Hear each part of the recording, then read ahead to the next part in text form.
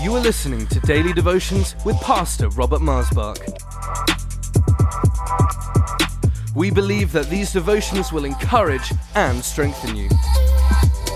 So tune in, connect, and be blessed.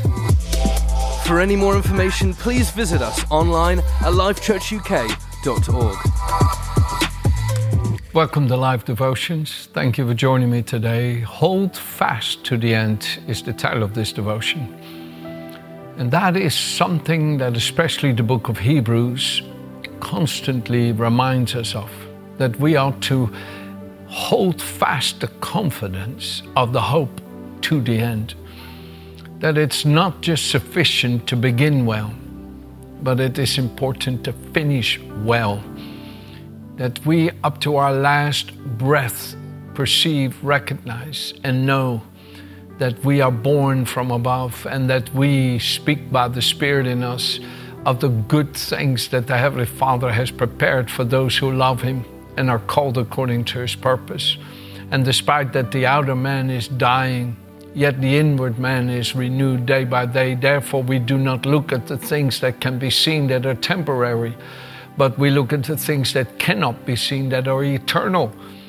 For while we suffer the loss of all things in this life, we enjoy the hope of the glory set before us in Christ Jesus. Oh, we have such great riches awaiting us who hold fast to the end. And I'll charge you today, be somebody that never gives up your faith in Jesus, but who continues to keep growing in the knowledge of Him through your communion with Him daily and His Word and living in your heart and by loving His people. It's not just sufficient to sit in a room and say, I'm going to heaven, and neglect His house. No, Jesus demonstrated His love for the Father by how He loved His church and how He gave Himself for her, cleansing her with the Word. Oh, come on, read that in Ephesians 5, verse 25 through 27. And it's so important that we love God's church. It's a bit silly to say, I'm going to heaven, whereas church is saying you don't want to know it while it's on earth. Oh, no, folks, we need to love God's church. Absolutely. I believe that is one of the things that we do to hold fast, because look what it says here in Hebrews chapter 3, verse 6 and verse 14. But Christ, as a son over His own house, whose house we are, if we hold fast the confidence and rejoicing of hope firm to the end. If we hold fast, whose house we are His house, His dwelling place. We are the body of Jesus Christ if we hold fast. And you cannot say you are the body of Christ and disregard its members. That's not possible. My hand cannot say, I am a part of Robert, but I don't want to know his eyes and his ears and his mouth. That is not possible. My mouth cannot say, I am the body of Robert, but I don't want to know his hands. No, they would never think such a thing. That all works in tandem. What I see, I'm able to grab with my hands. What I grab with my hands, I can see. Where my feet go, my whole body goes. And that is quite common sense to the natural mind, but it's amazing how sometimes we can neglect the body of Christ and then think that we're still living the life that God is pleased with. No, it's not possible. You follow Jesus Christ in the same love with which He demonstrated the Father's love for us, in how you love His church and His people.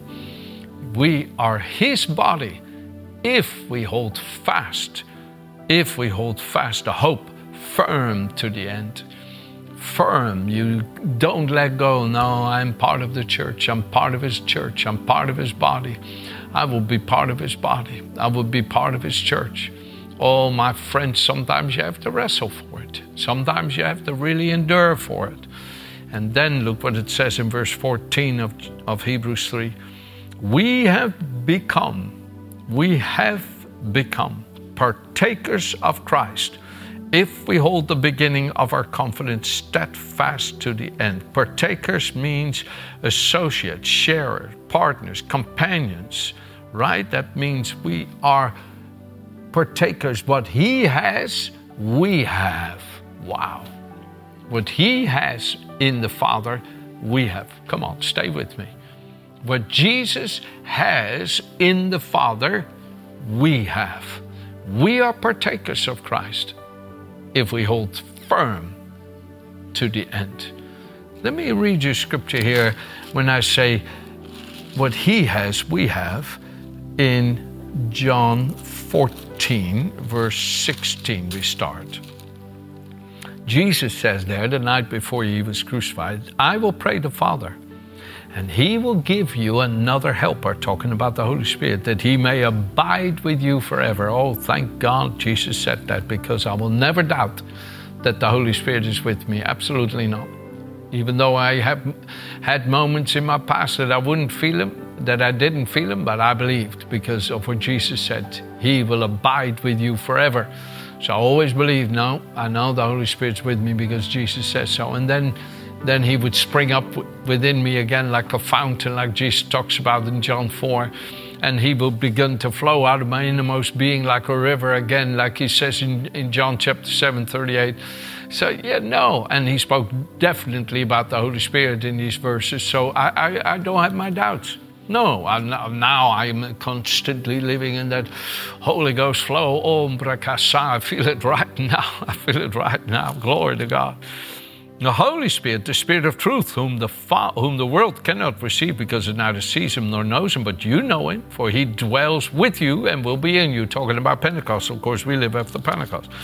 I will not leave you as orphans. I will come to you a little while longer, and the world will see me no more.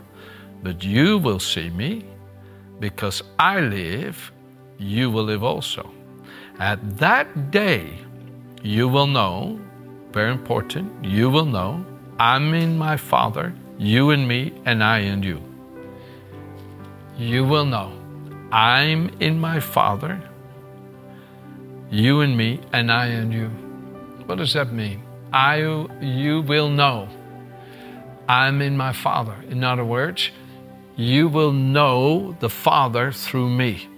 You will know the Father and me are the same, are one. I am in him, he's in me. You are in me, I am in you. What I have in the Father, you have, is what he is saying. What I have in the Father, you have, because I'm dwelling in you and you're dwelling in me. So what I have, you have, because you're in me and I am in you. Oh my goodness, friends. Come on now. That is some very serious glory to hold fast to. That is some serious glory to hold fast to. Have there been moments in the past, Pastor, where your faith was so weak and you were tried by Satan that you had to weep and cry, said, no, Lord, take not your Holy Spirit from me. Cast me not away from your presence, but create in me a clean heart and grant me a steadfast spirit so that I may teach transgressors your ways and that sinners may be converted to you. Oh, have I prayed it? Have I wept it? Have I prayed it? Because when our faith is weak, Satan is able to barrage us with his deceptive feelings and deceptive lies to make us doubt the Almighty and embrace an evil heart of unbelief. You have Jesus, the Holy Spirit's power to help you to throw off these evil lies of the devil and know the Holy Spirit dwells with me forever, and I will know that life Jesus has in the Father. I will know it, perceive it, recognize it, the life Jesus has in the Father in me. I will know the life he has in the Father in me. I will know it. Are you getting this? I will know it. I will know it. Oh, praise God. I will know it. I will know it. Say it. I will know it. Know, perceive, recognize, acknowledge. Oh, glory to God. And that's what we're holding fast to the end. The knowing, the perceiving, the recognizing, right up to the last breath. Oh, glory to God. When your eyes begin to shine brightly, for the gates of glory have become nearer than ever before as you breathe your last breath and enter into your reward. I'm going to talk about that over the next few days. My goodness, friends, what a joy that will be when Jesus we will see. Glory, glory to his holy name. Let me close this devotion with one of my favorite parts in the scripture. I'll start reading here Ephesians 3 at verse 16. I want to start at verse 14. It's all good, but listen to this. May He, the Heavenly Father, grant you out of the rich treasury of His glory to be strengthened, reinforced with mighty power in the inner man by the Holy Spirit Himself, indwelling your innermost being and personality, so that Christ, through faith, actually dwell, settle down, abide, and make His permanent home in our hearts, so that you may be rooted deep in His love and founded securely on His love, on Christ's love, so that you may have the power and be strong enough to apprehend and grasp with all the saints, God's devoted people, the experience of that love of Jesus Christ. What is the breadth, the length, and the height of His immense love? That you may really come to know practically through experience for yourselves the love of Christ, which far surpasses mere knowledge. Without experience, that you may be filled through all your being unto the fullness of God, and may have the richest measure of the divine presence, and become a body wholly filled and flooded with God Himself.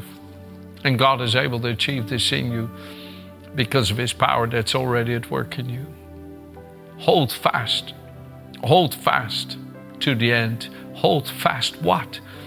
This incredible glory we have with the Father through the Son. This incredible life we have with the Father through the Son. Oh, if your last breath says, I believe, Father, I believe, Father, you have said the right word as you enter into glory. Hold fast to the end. I will never let go. I will not let go. We used to sing it. On our way to heaven, we shall not be moved. On our way to heaven, we shall not be moved. Just like a tree planted by the waterside, we shall not be moved. On our way to heaven, we shall not be moved. Oh, we would sing it as a young boy. Oh, my Father is so gloriously blessed and honored and pleased with you because you hold fast to the last breath. And you will not let go of the joy set before you, of the hope of your calling. You will not let go of Jesus Christ, the author and finisher of your faith. You will not let go that you believe. No, I believe. No, I'm not living by sight. I'm living by faith.